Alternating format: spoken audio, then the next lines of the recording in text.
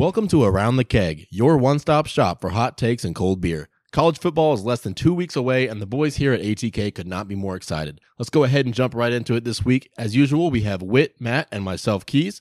Unfortunately, no Lando this week. However, we do have a very special guest with us this week from the early days of Around the Keg. We're excited to have Chad back with us today. Chad, how you doing? I'm doing good, man. It has been a minute since I've been on the old ATK. If you guys go back and listen to the lost episodes, like the very first 3 we ever recorded, they were all piss poor, but I was on there with my hot takes. Hey, we recorded them. They're in Anchor somewhere. We're not sure. They're in there somewhere. We're but not sure exactly where they Chad's are. in the first 5 or 6 on the Spotify. On Spotify, I'm only in 3, but there's lost episodes that Whit will not release. They're probably on the they're in the dark web. They're in my They're the interweb I'm somewhere. in charge of releasing these episodes. Vietnamese people actually listen to those. They found them. We're very big over there. Yeah, strike one. Chad gets And 3 if you strikes. wondered why we haven't had Chad on, there's just a small sample size into to where those episodes may be. He's just like Ozuna. Like, you put him out there, you're hoping he's not going to do anything wrong, and he just does multiple things wrong constantly. See, Ozuna goes to jail, the Braves win a World Series. I go to jail, ATK gets bigger. It's all part of it. So Chad walks in, straight to jail. Well, anyway, we're back to football season. The AP Top 25 just came out. What was it, on Tuesday? I think it was either Tuesday or Wednesday. Yeah, it's kind of early this year. Yeah, it was early, but man, I've been itching for some college football. So just seeing AP Top 25 college football rankings, God, I felt the tingle down deep in my soul, and it's calling for fall, and man, I'm excited. you gotta love it, man. It's that itch that we've had for a while, and baseball season's great, but when you finally hit August, you realize that wait for college football season is it's over. It's here. You got we got what, a week left before week 0. We'll all be up late watching Hawaii Vandy. It's the best time of the year without a doubt. It's gonna be good stuff, and I know Whit was recently featured on the Never Graduate podcast, which they kind of broke down the 25 to 12. Yeah, This first episode, and then part 1, and they got part 2 coming out. I believe it's probably gonna be Tuesday next week. yeah. So and Already recorded though. yeah, so we could sit here and we could break down the top 25, like y'all did, but I feel like y'all did a pretty good job, but there was a couple of things that I heard that I would like to dive into. One being Houston. I agree with a lot of what you said, and essentially what you said is that Houston, you see them as being like a New Year's 6 team out of the group of 5. I like that, but I would definitely watch out for SMU because I think the Pony Express is making its way back in the American Conference. Yeah, me and Tyler were pretty limited on time, so I really didn't dive into a ton of that take.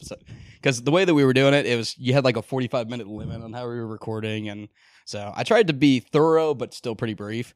For me, when it comes to the American Conference, there's 4 teams that really have a good chance to win it. And we were actually talking about this in our group message earlier with Mark, who lives in Dallas and is a big started to become an SMU fan and TCU fan just because he lives over there. So, but I'd say SMU, Houston, I think UCF takes a big step forward this year.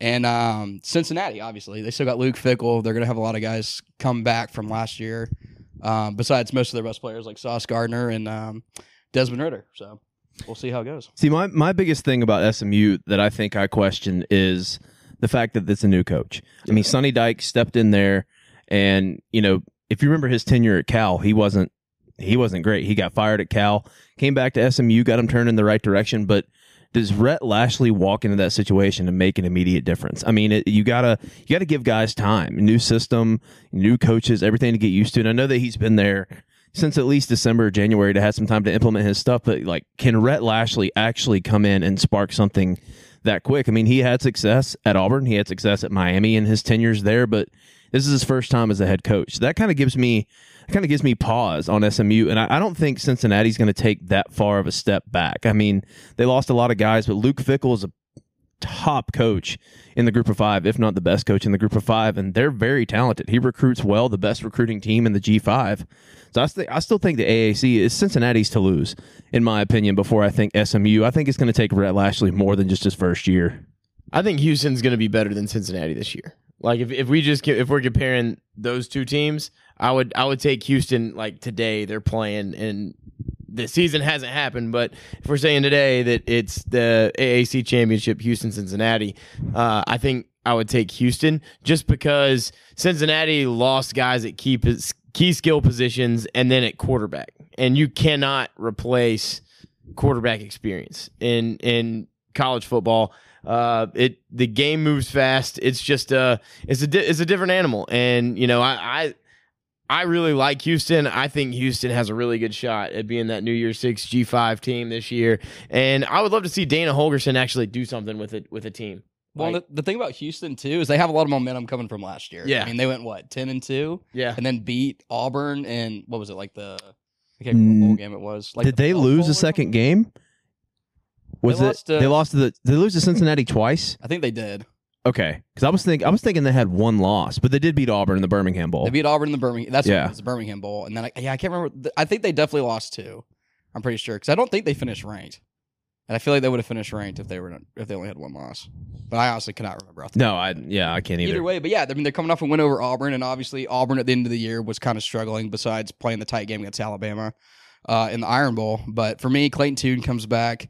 Dana Holgorsen, I think a lot of people gave him a lot of hate with how he left West Virginia and how he started off at Houston, and I think he is actually a really good coach. He did a lot of good things with West Virginia during his time there, and I think now that he's in year 3 with Yes, Houston, it's is that year right? no. This is year 4 because he went 4-8 his first year. Then he went 3-4 because of the COVID year. They only played 6 games and they lost their bowl game to Hawaii or They lost- Georgia State, one of the two. they lost to Texas Tech last year. That was their Texas who it Tech, was. week That was 1 Texas in Tech and NRG. Cincinnati, yeah. Yes, because Texas Tech, I believe, That was a close comes- game too, right? They go to Texas Tech this They year, right? lost 38-21, so 17-point loss. Yeah, week 1. Opening week. That was a late game, week 1. and Texas Tech was not bad last year. No, not terrible. And then another interesting, so that 19, 20, 21 in the AP poll. All right, you've got 19 Arkansas, 20 Kentucky, 21 Ole Miss. I feel like all 3 of those teams have the potential to be 2-loss SEC, 3-loss SEC teams, and that 9-10 win fringe, or they could be 7-5. Looking at it, like all 3 of them, like easily. I don't know about Kentucky's schedule, but like Arkansas. I know that Arkansas is getting a ton of hype, and I'm going to go on record to say it right now. Arkansas is not going to perform as high as everyone's putting up. Because their schedule is brutal. Yeah, Their exactly. schedule is absolutely brutal. I mean, week 1, you start off against, and you get them at home, and they're not, and like we just talked about Cincinnati, but they get Cincinnati at home week 1, and that's not easy. It doesn't matter how much Cincinnati lost. Like Luke Fickell and that team are going to come in prepared, and they're going to look at themselves as an opportunity. Okay, if we jump out and we beat Arkansas, we can try to repeat what we did last year and run the table in the AAC. See, I'm not worried about that for Arkansas because I think you saw in the playoff, Cincinnati can be out-athleted. They're not going to have the depth. And Sam Pittman, Arkansas, that offensive line they're big, they're physical. They play a brand of football I don't think Cincinnati's going to be able to compete with. What I'm worried about is you go at A&M, home with Alabama, at Mississippi State, at BYU, at Auburn consecutively. And at BYU is not going to be an easy game. No, that trip to Provo in the middle of all that, Yeah. that's brutal. And that's coming off of going to Starkville, which is not an easy place to play in with the cowbells and the loud, stupid folks there. I hate. Did you graduate from Ole Miss? Is that what it is? No. I have always hated Mississippi State, and Brandon Walker's a Mississippi State fan, and I absolutely hate him. So there's that. But then, Brandon Walker, and so at Brandon Walker, no free shout outs, no free shout outs. bitch. So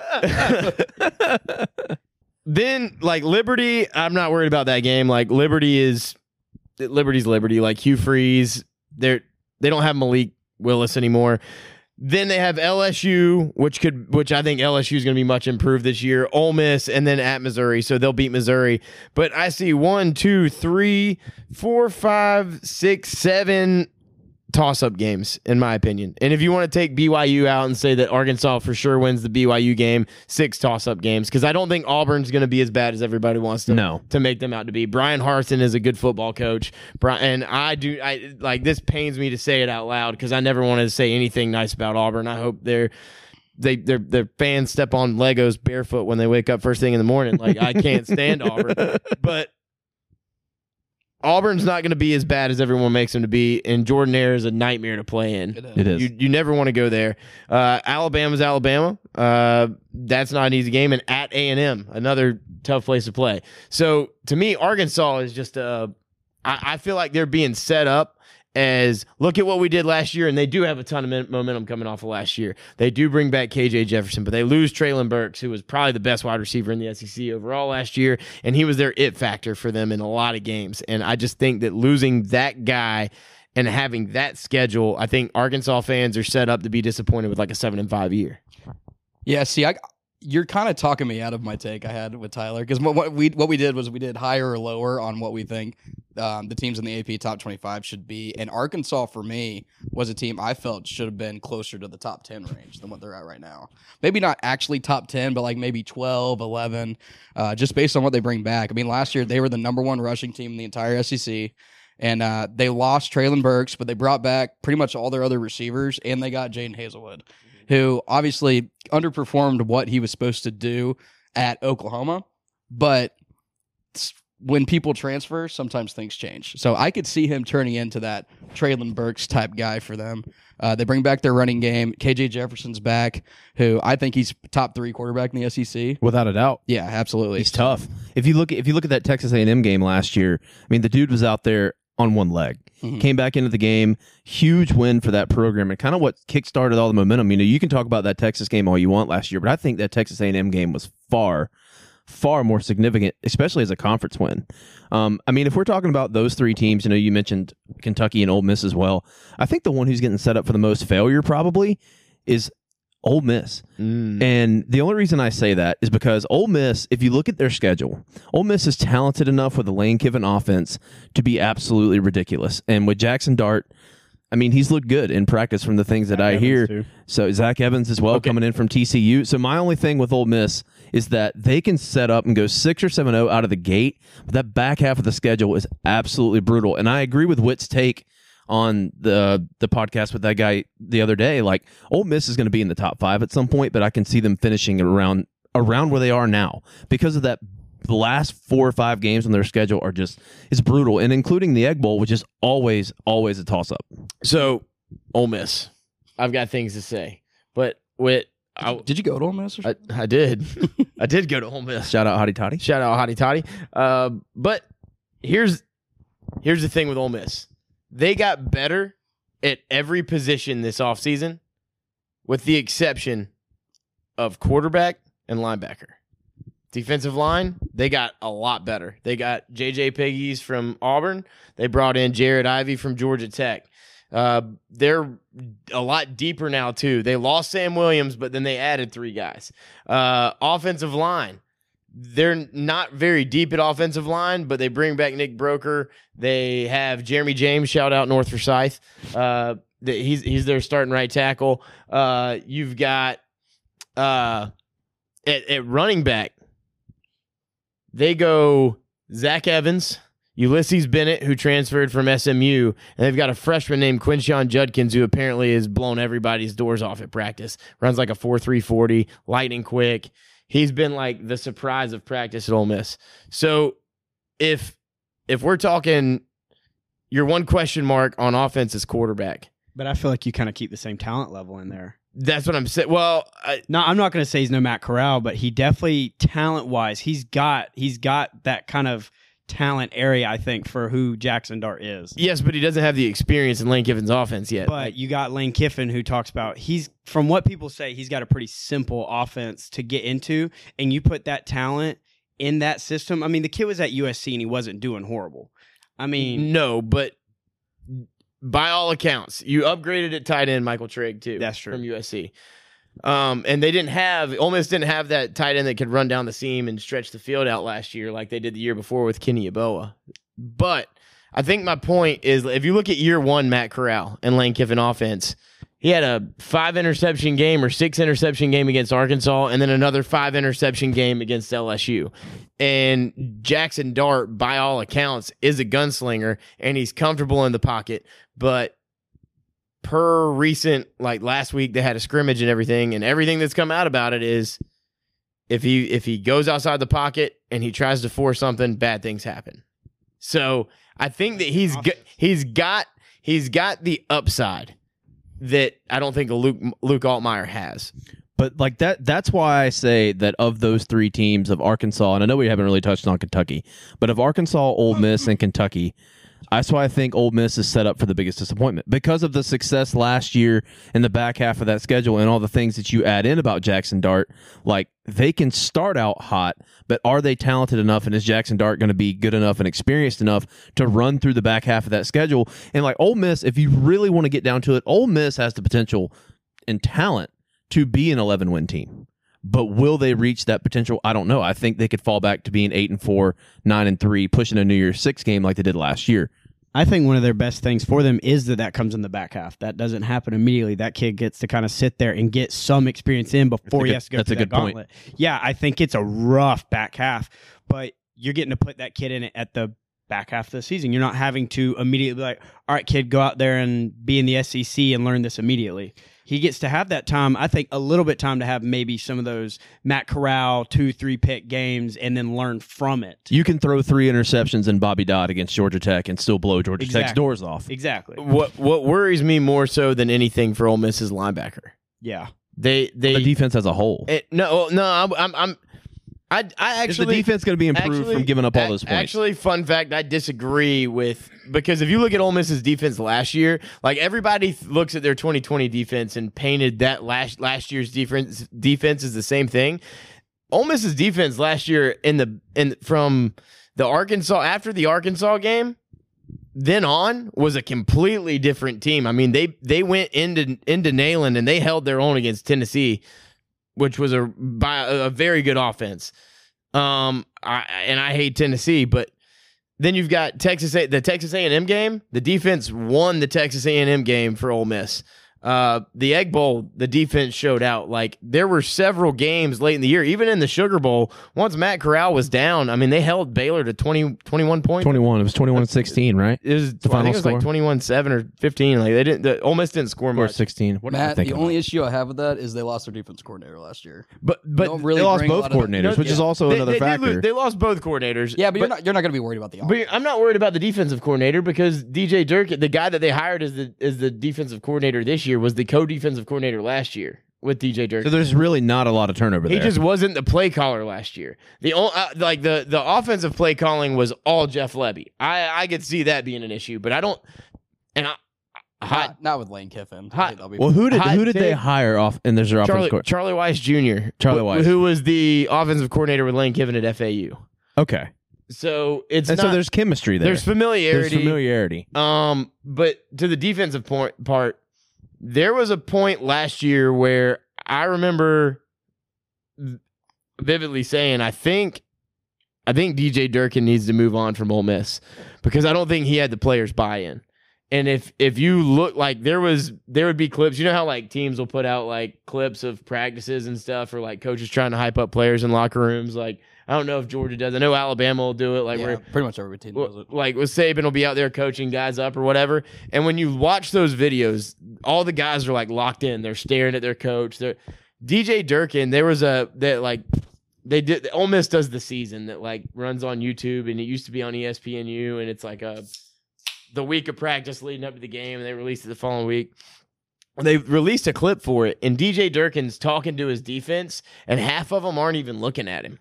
Like, they were completely disengaged from him. I don't think he ever really had the buy-in of the defense as a whole. And Chris Partridge, who is now the defensive coordinator at Ole Miss, was the co-DC last year. He just wasn't the in-game play caller. So I don't think that there's really that big of a difference. Plus, you've got 10, 11 guys that you're going to be rotating in on the defensive line. The secondary, they didn't lose anybody. And then they added Davis Igbinosu, the 4-star safety out of New Jersey, who was a stud. He's been electric. They picked up a couple of transfers on that side of the ball too. Wide receiver, they got better there. Like I think my biggest thing with the back end is I don't think they have the depth. If they have 1 or 2 injuries early, they're done when they hit that back end. So I think their season hinges on week 8 in Baton Rouge. What's your schedule prediction? I've got them at 9-3. 9-3. I've got them at 9-3, but I've got them winning. That's fair. I've got them winning the first 7. I think they the first 4. It's like Central Arkansas, and then which is winnable. I don't remember who their second game is. And Troy's first. Georgia Tech is week 3. Tech is Troy, 3. Troy, Central Arkansas, Tech, and Tulsa. then Tulsa. And then Kentucky. They go 4-0 before home in Kentucky's homecoming for them, and that's going to be a massive game. That's the first SEC game. It's homecoming. The Grove's going to be rocking. Vaught Hemingway will be rocking. That'll be amazing. I'm not in on Kentucky. I'm sorry. I'm not really big on Kentucky. I'm either, not in but- on Kentucky. So I think Ole Miss wins that game. They're Then they catching a lot of have after Kentucky, they go Vanderbilt. Vandy They're gonna get 6-0. huge That's weight gonna be a on this tough game game. right there. Going into Nashville. Going into Against Nashville, Kentucky. yeah. Tough place to play. And then they have Auburn, which is a weird game because I think Auburn's going to be good, but it's not in Jordan Hare. So I think they win that game. So they've got them at 7-0 going into Baton Rouge. I think they'll win that game. I think LSU is going to be so much better this year. Chad, what's with you and LSU, man? You don't seem like you're very high on LSU going into this year. All right, we're not going to sit here and like get into a deep thing about LSU just because. But here's my thing, Brian. I think LSU had their guy in Lincoln Riley. I think that's who they thought they were going to get, and I think the only reason they stepped out and went and got Brian Kelly is because they felt like, oh God, now we've put it out there that we're going to get Lincoln Riley. Anybody else would be a disappointment. Yeah. So they had to go out and make a big splash hire and get this big name. And look, I think Brian Kelly's a good coach, but I think Brian Kelly is going to be humbled. Is Brian Kelly ready for this conference? Like, you don't get to schedule New Mexico, Navy, Army, BYU, and USC on your schedule in an independent anymore and say, oh, God, well, we got a strong schedule, man. Yeah, you got no, Alabama, you don't. Ole Miss, Arkansas. You're in the best division in college football. There's not a team in the West this year that I don't look at and go, God, they're ridiculously talented. Every single one of them, all 7. And I'm sorry, I don't care how much talent you got.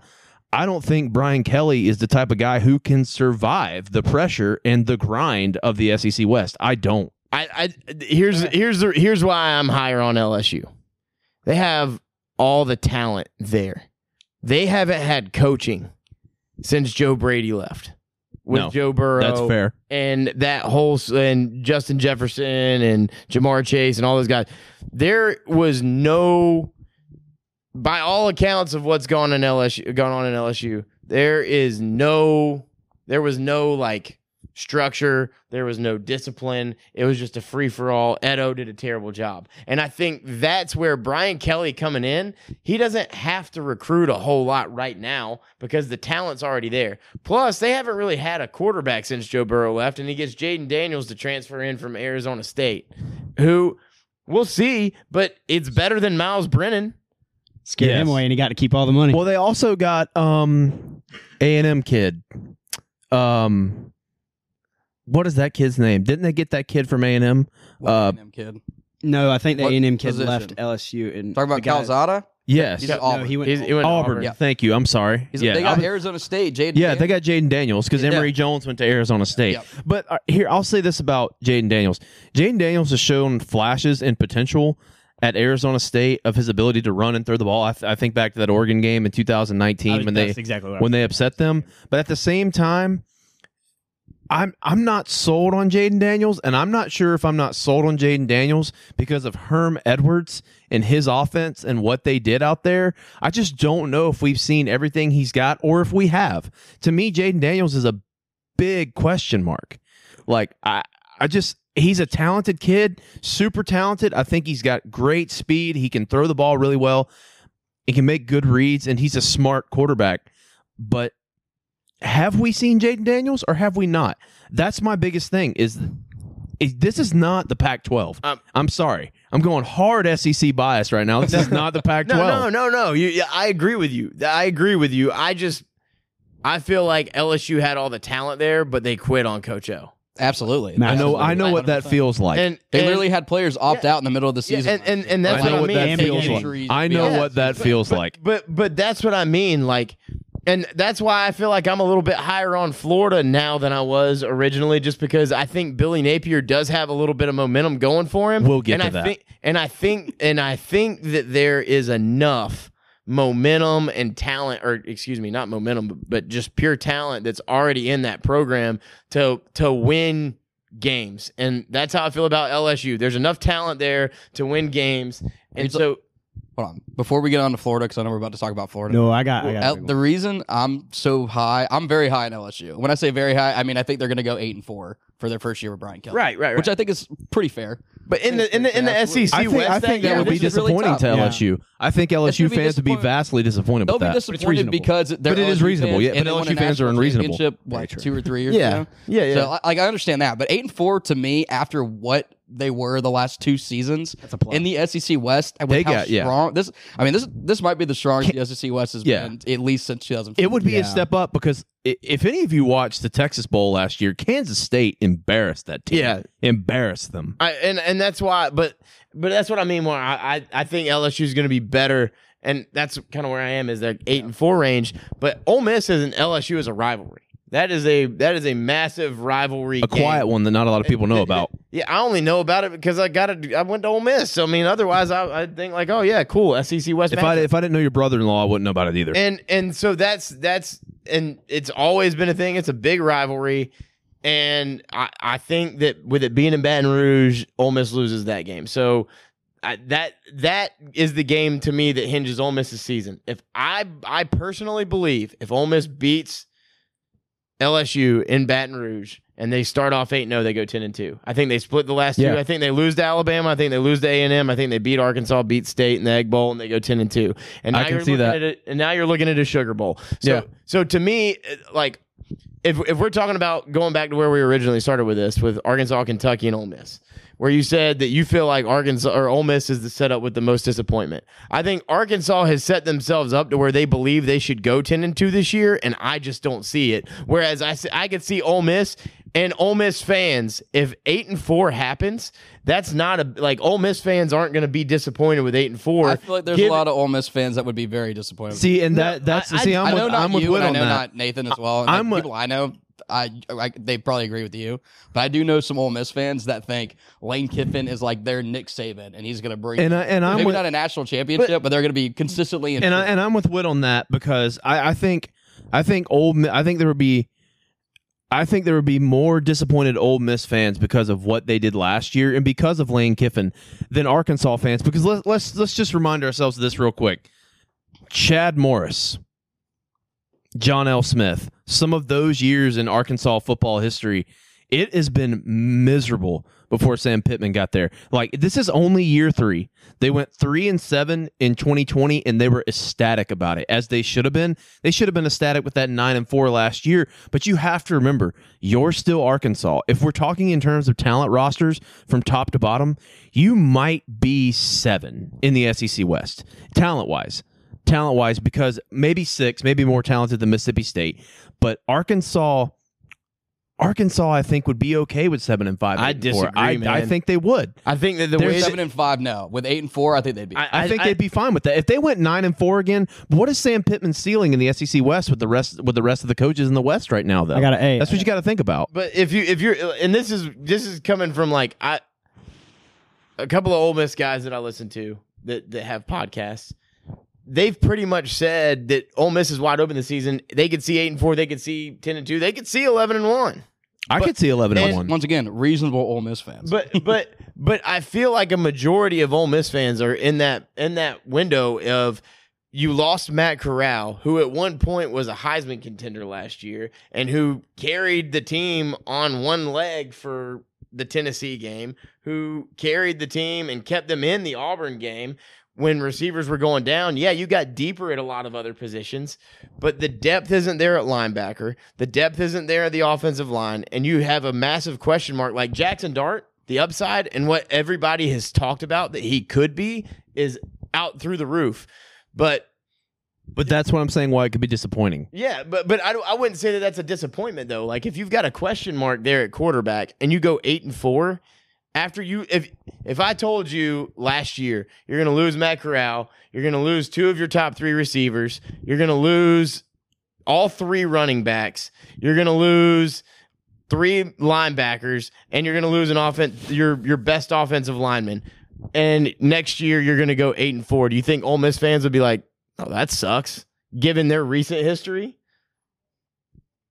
But more so than Arkansas. Look, Matt, If we're I know talking more Ole recent Miss fans history- than you, and I'm closer with the program, so just go ahead and shut the hell up. Yeah, I don't know. I mean, But here's my thing though. You say recent history. I think Arkansas has been through a far deeper pit of misery as a fan base. I think if Sam Pittman, I'd say it's pretty similar. I don't know. Because you go from Hugh Freeze and going to the Sugar Bowl To getting murdered by Western Kentucky and North Texas. to NCAA allegations, and then like I'll give Matt Luke his But credit. Matt Luke even went 6-6 one year. You're right. You're right. Arkansas lost to North Texas, Western Kentucky, and San Jose State. You got to remember, We're hating on North Texas now. I know you love the mean green, you gotta but remember like Brett think about Bielema that. Was the head coach at Arkansas during the huge freeze years? Yes, that was the. But they weren't pinnacle even of Arkansas bad. Football. But they weren't were even- good. no, They the were pinnacle was Bobby 7-5, Petrino. 8-4, and they were really, really good. It was probably the best Arkansas's ever been. No, Bobby Petrino. Arkansas. Petrino. Yeah. Well, Bobby Petrino. And Yeah, then- with the Ryan. We With beat Mallet Arkansas in the SEC and- championship game when we won it with Leak in 06. and then back in like Who's 02, we, Chad? We don't know who you're fan. 02, I'm a Florida fan for those of you who don't know. 02-03, Arkansas was in the SEC championship whenever Georgia won that first one with Mark Richt. Yep. They lost to Matt Jones was the quarterback for Arkansas In a weak SEC West. in a very Before the weak. SEC started dominating But national. my point still stands is that Arkansas had been a contender in the West in the Bobby Petrino years, where Ole Miss, Hugh Freeze is the pinnacle of Ole Miss since Archie Manning. Eli. Pinnacle, I mean, Houston Nutt had some okay first couple seasons. and They so went did to, Tom- Eli went to the Cotton Bowl. Eli never went to the Sugar Bowl. Hugh Freeze went to the Sugar Bowl. Cotton Bowl's good. It's a good bowl game. Hugh Freeze destroyed bowl Oklahoma game. State in Great that bowl Sugar Bowl. I'd take the Cotton But Bowl. all right. Playoff game. I think let me just say this. I think like that horse is dead. Yeah. That horse is dead. Like if we're going to talk about the AP top 25, can I just say one thing? Please explain to me where this ACC love is coming from. Why is North Carolina State at 13?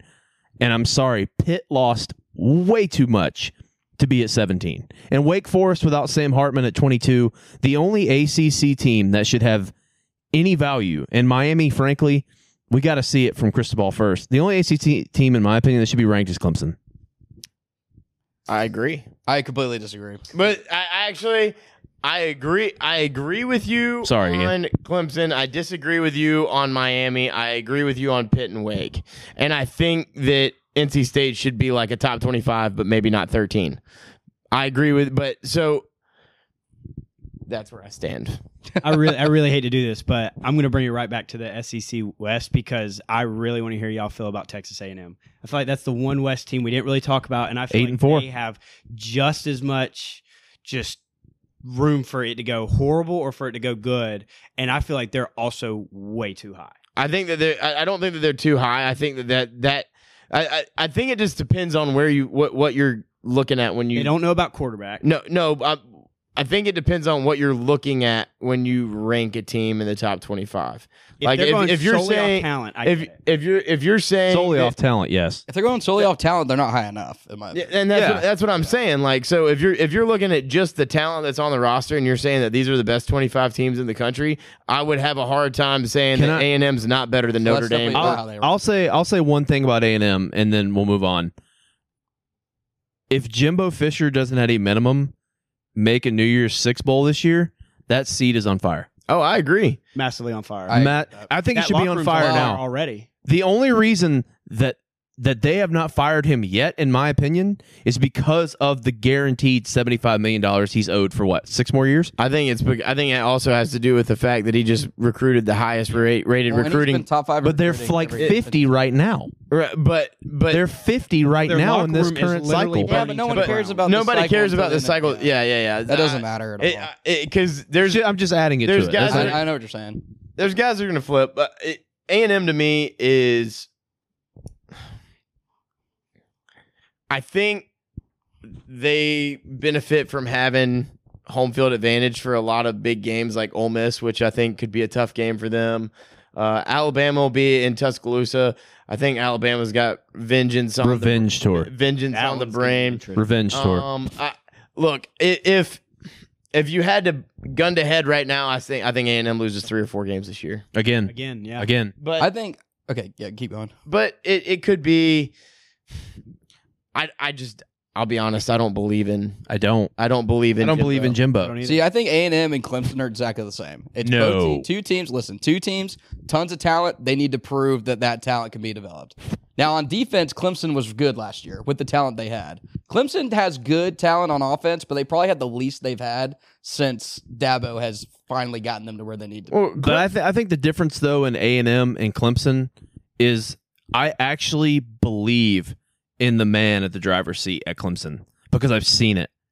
Yeah, I but saw it once with Jimbo in 2013 because he had a generational quarterback. Other than that, look at his Florida State tenure. Dabo's had 2 generational quarterbacks when he's won national championships. He has. But Dabo He does not right now. But Dabo has been sustained.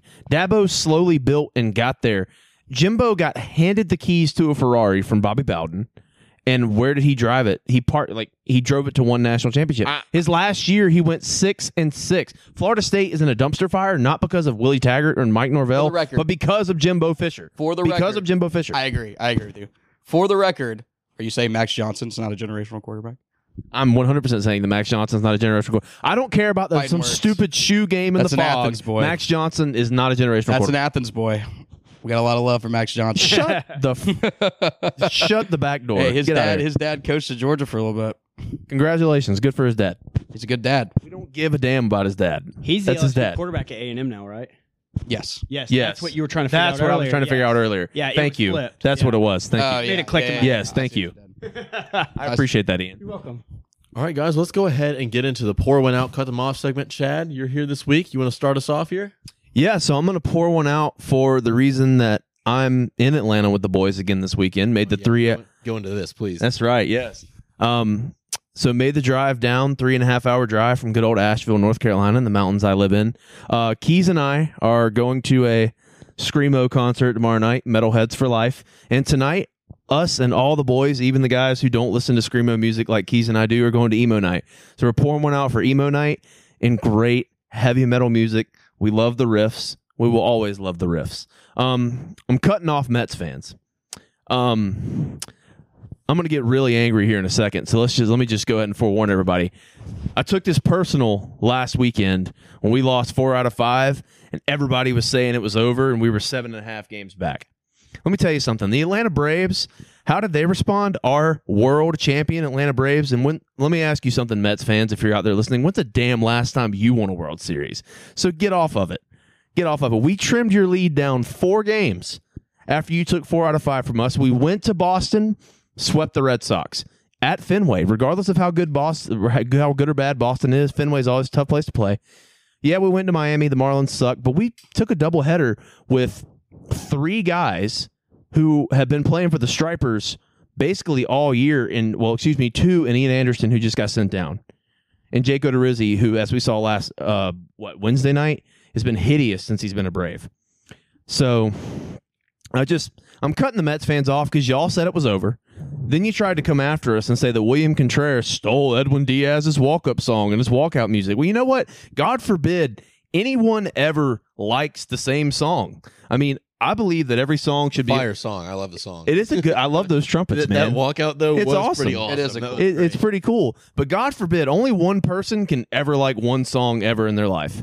They're both Hispanic, and it's Narcos. It is like a Hispanic song, isn't it? I honestly don't The know. Braves are It's also like- up 3-0 right now against the Houston. Yeah, shout out Austin right. Riley, 3-run bomb. Austin Riley. Exactly. And let me ask you this, Mets fans. Do you have an MVP candidate? Because if you say Pete Alonso, I'm sorry, he's not. You will fall apart. You will. You are not young enough. You will not stay healthy. You've already lost Carrasco and Guillorme this week.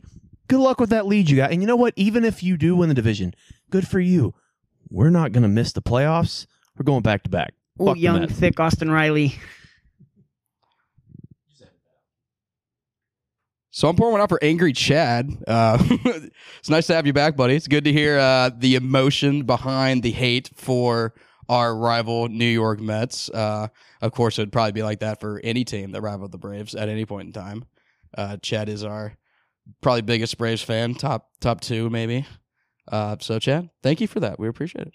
You're welcome. Good to hear. It hasn't the hate for the Mets hasn't always been there. It usually depends on who our biggest threat is. It used to be the Nationals, but now that the Mets think they're good, all of a sudden with their $40 million every year for a guy whose arm's going to turn into jello by the time the playoffs get here, whatever. I'm done. Go Braves. I got some funny stuff to say to you about what a Mets fan told me in Texas, but I'm going to save it because I think it'll turn into like a 45-minute conversation, and I don't think we need that today. We'll talk about it at emo night. Either way, yeah, I'm going to need something to talk about at emo night.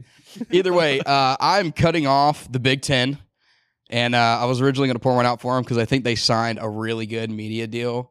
But I will say, as a college football fan, I hate the fact that they are cycling with who gets their primetime game year after year. They have 3 different TV stations covering their games. They got CBS, they got Fox, and they got NBC, all of which I enjoy. I'm really not a big Fox guy for college football. I like it more for the NFL. Sorry, Gus Johnson, I can't stand you. And I really, really hate that the Big Ten is taking the 3:30 SEC on CBS theme song because it is possibly my favorite theme song of any sport ever that has ever existed in eternity. So, Big Ten, I hate you, and I hope you die. Keys, who you pouring one out for? Or sorry, Matt, who you pouring one out for? So I am pouring one out for Dr. Kyle Marrero and athletic director Jared Binko of the Georgia Southern University. Hail Southern. Hail Southern. Because they have sent another letter. They're pushing for the College Football Hall of Fame to put Irk Russell in the Hall of Fame. About time. It is Yeah. it's an absolute sham that he's not in. And the whole reason that he's not in, if you're not familiar with the situation, is because there is like a 10-year rule where you have to be a head coach for 10 years in order to be in the College Football Hall of Fame as a coach. And he was a defensive coordinator for UGA when they won the Natty in 1980. People forget about that. That's a big deal. And I mean, he was the leader of that. Like, he was kind of the heart and soul of the team. I know Vince Dooley was the head coach, but he was kind of the heart and soul of that team because he had that nasty attitude, the junkyard dog defense, all that stuff. Then he goes to Georgia Southern, a team, a program in a school that had no money. They had no interest in really funding football for it to be a big thing.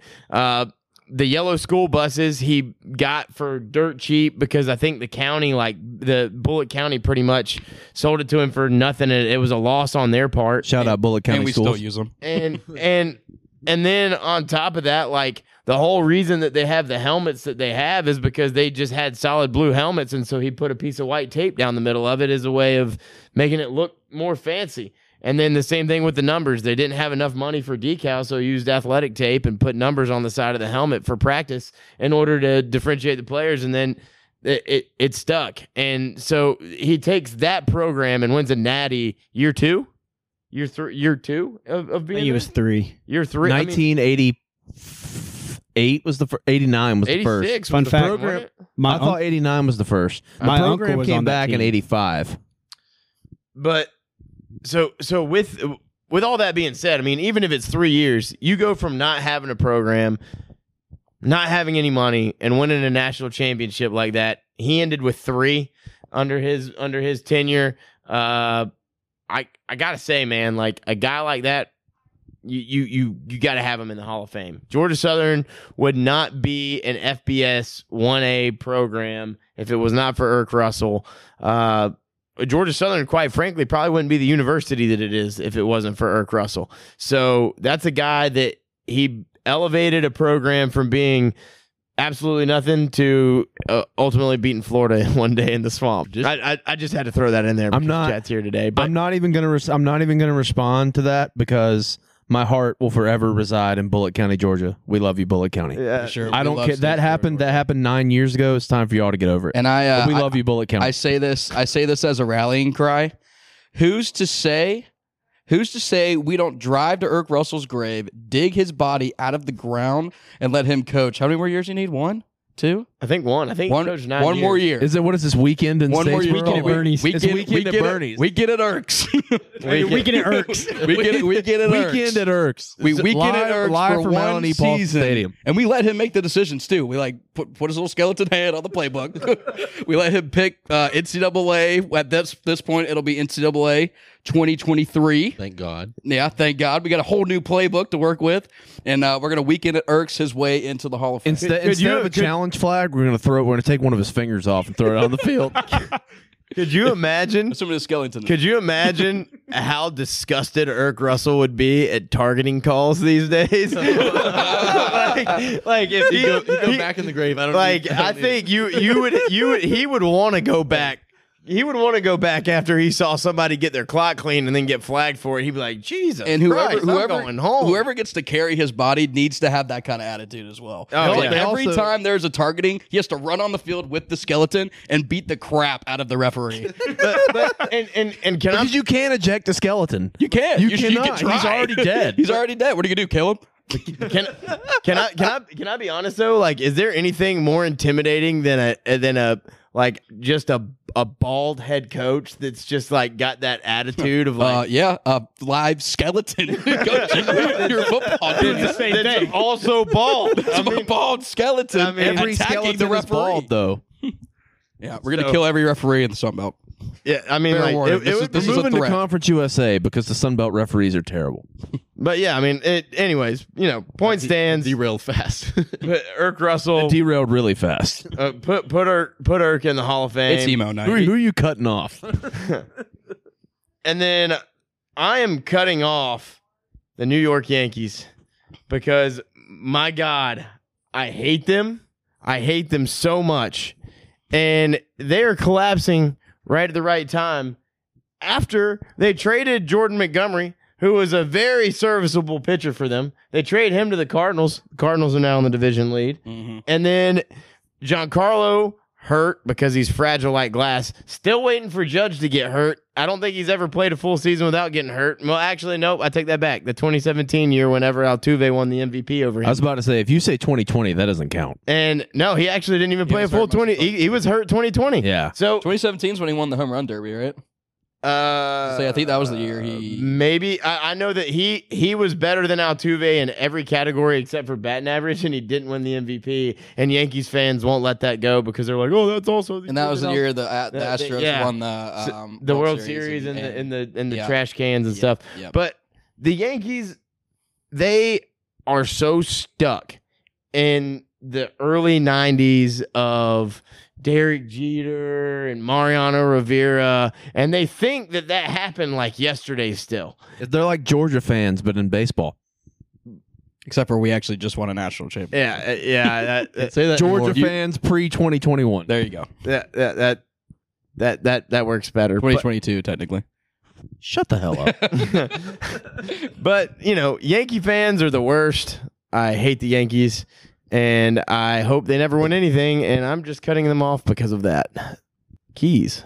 All right, I'm pouring one out for our boy Chad here. It's good to have him back. Glad to have him back in Atlanta. Hey, fuck you. For what? I'm just kidding. I poured one out for Chad. You did? Yeah, you didn't see that? Angry Chad.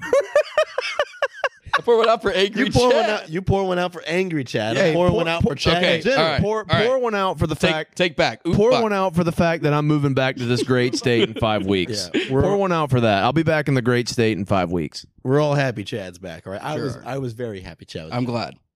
Shout out Era. We're going to the concert tomorrow. Yeah, we're going back to Nashville now that Witt has left, and Oh, we have sorry, I got to We have no hotel though. we'll figure it out, man. All right, and I'm cutting off everyone's favorite Brave, Marcell Ozuna. It just seems like the longer time goes on, there's the more just he becomes irrelevant. Honestly, everybody saw the videos now because he got pulled over for a DUI in Norcross, Georgia. Did you see the videos? I guess all of you guys saw the videos of him getting pulled over. I have. He's seen like, it yet. he hands the Braves card he's like, I'm Marcell Ozuna. I'm the Braves. And then he's like, oh, yeah, okay, buddy. Well, I smell alcohol coming from the car. The guy, he goes, oh, really? Yeah, no, really? So Marcell Ozuna just keeps getting worse as it goes on, but that's okay because we've kind of already replaced him. I'm just ready for him to be off the roster at this point. I will say I saw something today that's going to be disappointing, and it's that we cannot get out of the contract. If we DFA him, we owe him all We don't have to $41 million. Play him. Pay him. I don't care if we pay him. him. As long I as don't- we're Honestly, not- I'm with you. I think we pay him and we get rid of him. And A roster spot. It's good for us. yeah, How about this? I will trade him to the Miami Marlins. He can go back to that's where he came up. get Solaire back. And no. we're not getting I don't I want will Solaire. take a half-eaten grilled cheese sandwich and one loaf of good Cuban bread. Actually, can Deal. we throw a bag of half-eaten ranch sunflower seeds in there as well? Can we include Jake Odorizzi also? Did you see what else happened? And today? Jackson Stevens. That guy, He Jackson sucks. Stevens, is a joke. He sucks. So the same day that Marcell Ozuna gets arrested for DUI, the police in his home country close his restaurant due to noise complaints. Oh, I did. I did see that. He's not high right now on life. He might be high on something else, but he's not high on life. We're gonna have 40 He's- million. Man, that dude. $41 million. Don't short him. He'll lose that million in the DUI case. He'll break his hand again. All right, moving on. All right, Ian, So, what's your pour one out? so my pour one out. This is going to sound like a good Georgia versus Florida rivalry when it comes to my pour one out and cut one off. But my pour one out is going to be George Pickens absolutely just catching the limelight in the NFL right now, just blowing everybody's mind and all these catches and that, I mean, fantastic touchdown he caught. I mean, I thought he was going to be really good in the NFL. I mean, I'm a Steelers fan, so I mean, I double love it. I'm glad that he didn't go to the Ravens like people were saying, because I did not want to have to hate that guy, because I would have had to hate him. But he's just tearing it up. He's doing great. He's hurdling people. He's catching amazing passes. So I'm going to pour one out for him. He's really just kind of killing it, and I can't wait to see what he does and what they do in that offense with him and Deontay Johnson. And I think it's going to be a good season for the Steelers, even with quarterback kind of being up the air. So that's who I'm going to pour one out for. Now, who I'm going to cut off, I hate that Chad just walked away as I said that, as I'm going to say this, but I know everybody saw all the South Carolina Costco cards for the tickets and stuff. Well, the Florida Gators just released that they're doing the same thing, but I think theirs is just a little worse because I think they're a little bit cheaper, which is kind of sad. And they're also offering 2 free hot dogs and 2 free drinks at the stadium. I'd consider buying it. I mean, I would consider buying it, but it just shows how much they're probably struggling to fill their stadium for this upcoming season, that they're having to stoop that low to do that. And I just think it's sad. You know, would never see the Dogs do that. Sadly, you'll never see a Dogs ticket that cheap, which really sucks. At But Costco? Oh, come on, man. They just want a natty. They're not. Yeah, they're not. that's what I I'm saying. You would I never don't see want to the Dogs hear do that. about high ticket prices. I hate it, but I don't want to hear about it. I don't. oh yeah, all y'all their are pretty ticket prices bad. are cheap. Besides the A&M game this year, I wanted to go to that A&M game so bad. Bama fans don't show up to games anymore, Matt. That's not true. They show up, they just leave in the third Yeah, when just it's buy over. the ticket in the third quarter. Everybody be gone. by Totally then. missed my cut one off, what- Chad. Your opinions on the Costco Florida tickets with the new hot dog deal? $60 drinks. for a high Did for we a high actually- up seat and two hot dogs. Did we actually do that? Yeah, if you think about I it, haven't, so all I right, haven't seen that. 2 I hot didn't know we did that. 2 hot dogs and 2 drinks at a stadium game is May or almost may like not be- $40. May or may not. So be you're real. really getting tickets for $20. So you're saying that's like a thing in Gainesville, Costco? In Costco. Costco's, yes. Buy Well, I mean, why are you mad at us, bro? We're No, I'm throwing not out mad. deals I'm for not the mad fans. at Hey, anything to get the fans there. Hey, man, like, Can Florida listen, fans afford a Costco membership? it depends on how much we spend on our jorts. All right, so we are going to pick week 0 games. I know we are a week out from this starting, but there's really only one we want to pick. It's Nebraska against Northwestern. Nebraska is a 13-point favorite. Obviously, a lot going on with Scott Frost and Casey Thompson coming over from Texas and everything like that. They're playing in Ireland, which is really cool. Chad, since you're our honored guest, we'll let you have the first pick.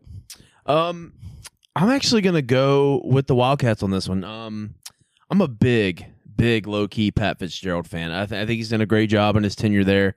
You know, they've gone 3. They had a good year in 2020. They had a rough year in 2021. They went 3-9. But Pat Fitzgerald has never had 3 consecutive losing seasons, and I don't think he's going to have back-to-back this year, especially with young Helinski coming in from South Carolina like he did last year. I mean, I think Nebraska is going to be recruiting-wise more talented. They're going to be a better coach team in terms. I think Scott Frost is a better coach than Pat Fitzgerald. I mean, I think just because of what he got out of UCF. But the only reason I'm picking Northwestern in this game is because I'll see what Scott Frost does, and I'll believe it when I see it. Everyone builds up Nebraska, and especially with Casey Thompson coming in. I mean, I'll believe it when I see it, and everyone wants Scott Frost to be successful there. They want Scott Frost to finally be the guy, but I just don't think they can do it.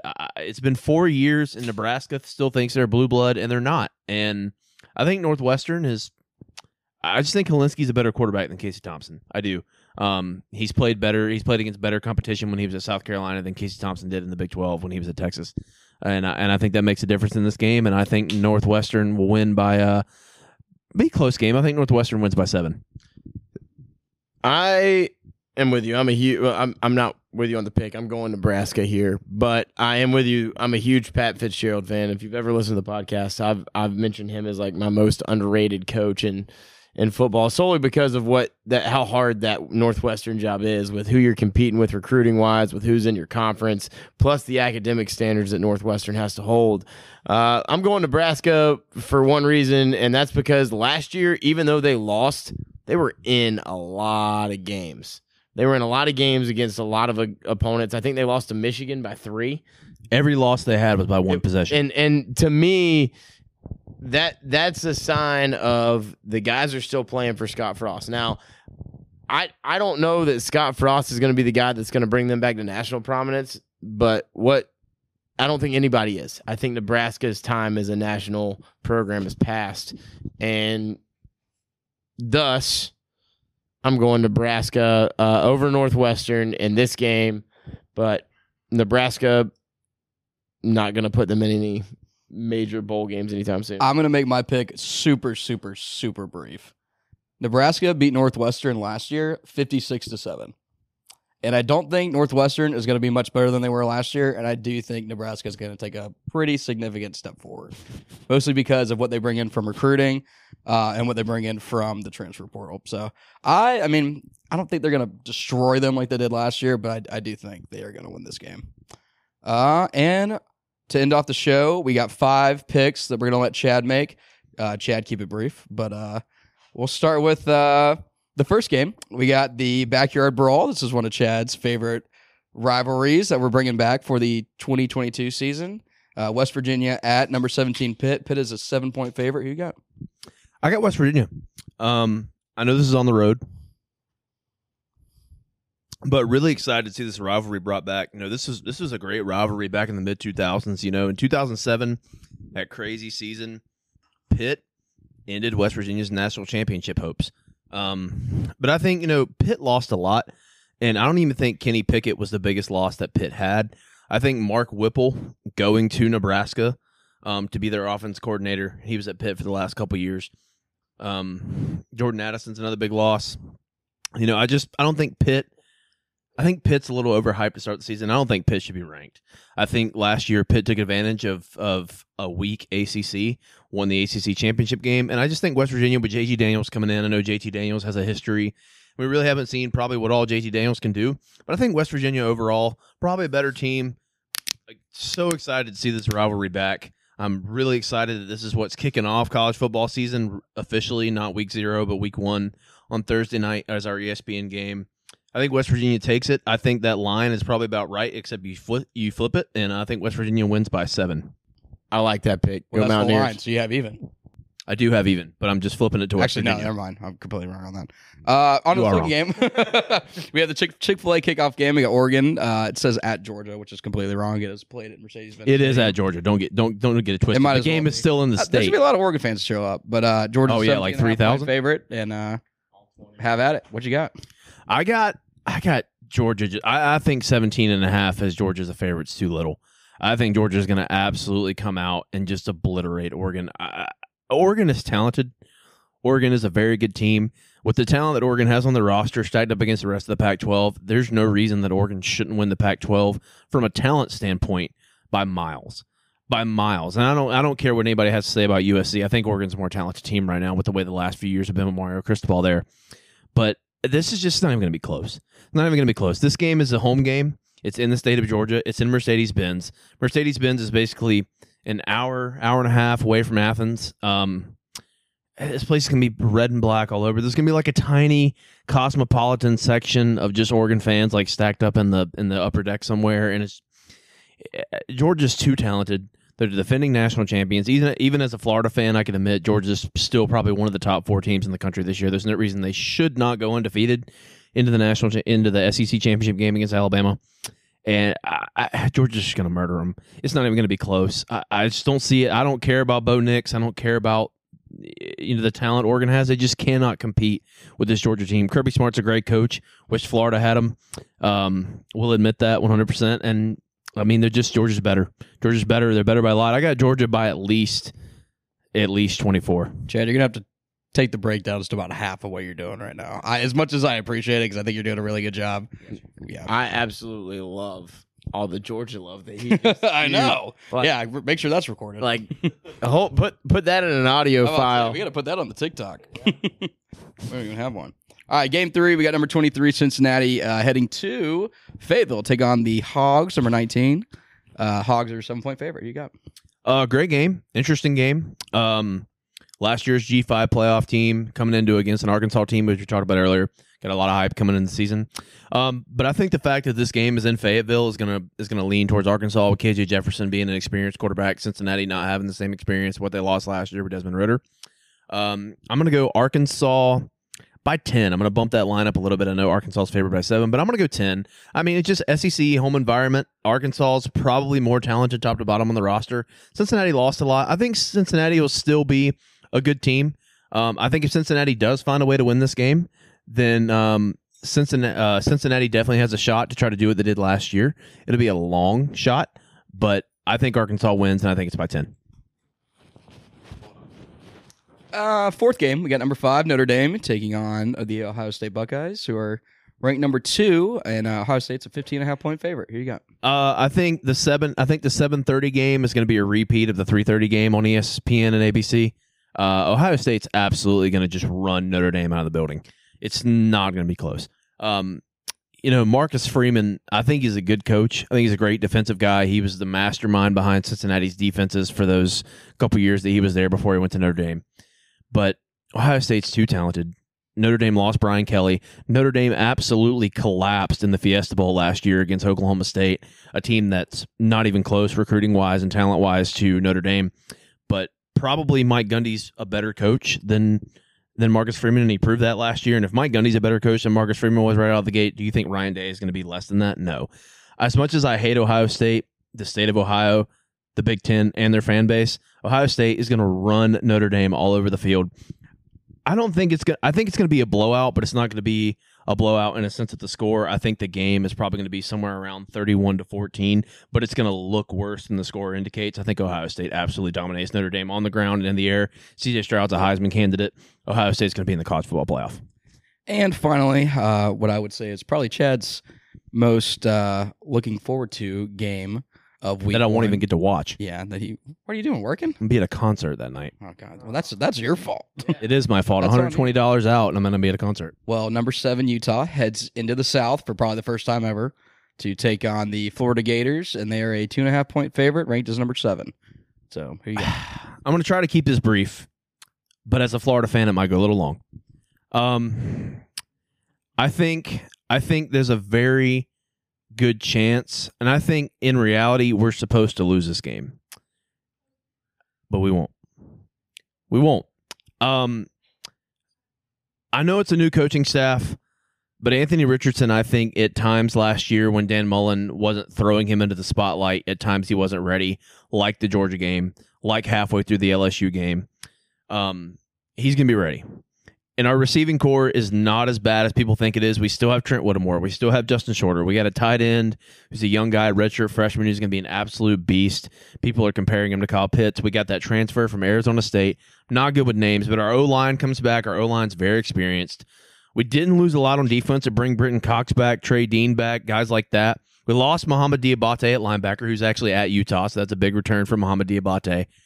But I think the only reason we win this game is because we're in the swamp. I think if this game was in Salt Lake City, if it was late at night, 9, 10 o'clock kickoff on ESPN, and we were out in the West, it'd be different. But this game is in the swamp. The swamp is going to be absolutely rocking. I don't care what that blonde girl who doesn't know a thing about football said about the swamp on her Barstool podcast this week. The swamp is a great place. It's a great place to play, great environment. This crowd is going to be fired up. I mean, the way Billy Napier's recruiting right now, the crowd's behind him, the team is behind him. I think the program believes in Billy Napier. And this is, again, a 100% biased pick. But I think that 2.5 line for Utah, it's probably right around the good point spread. I think it's going to be a great game, a very physical game. I don't think Utah has the athletes, even with what Dan Mullen recruited at, to keep up with Florida, because Utah's always recruited in the 40s. And even when Dan Mullen recruited in the 20s and kind of mid-teens, we're still far more athletic than Utah. Far more athletic than Utah. And again, this game is in the swamp. It's a night game on the road, first night of Billy Napier's tenure.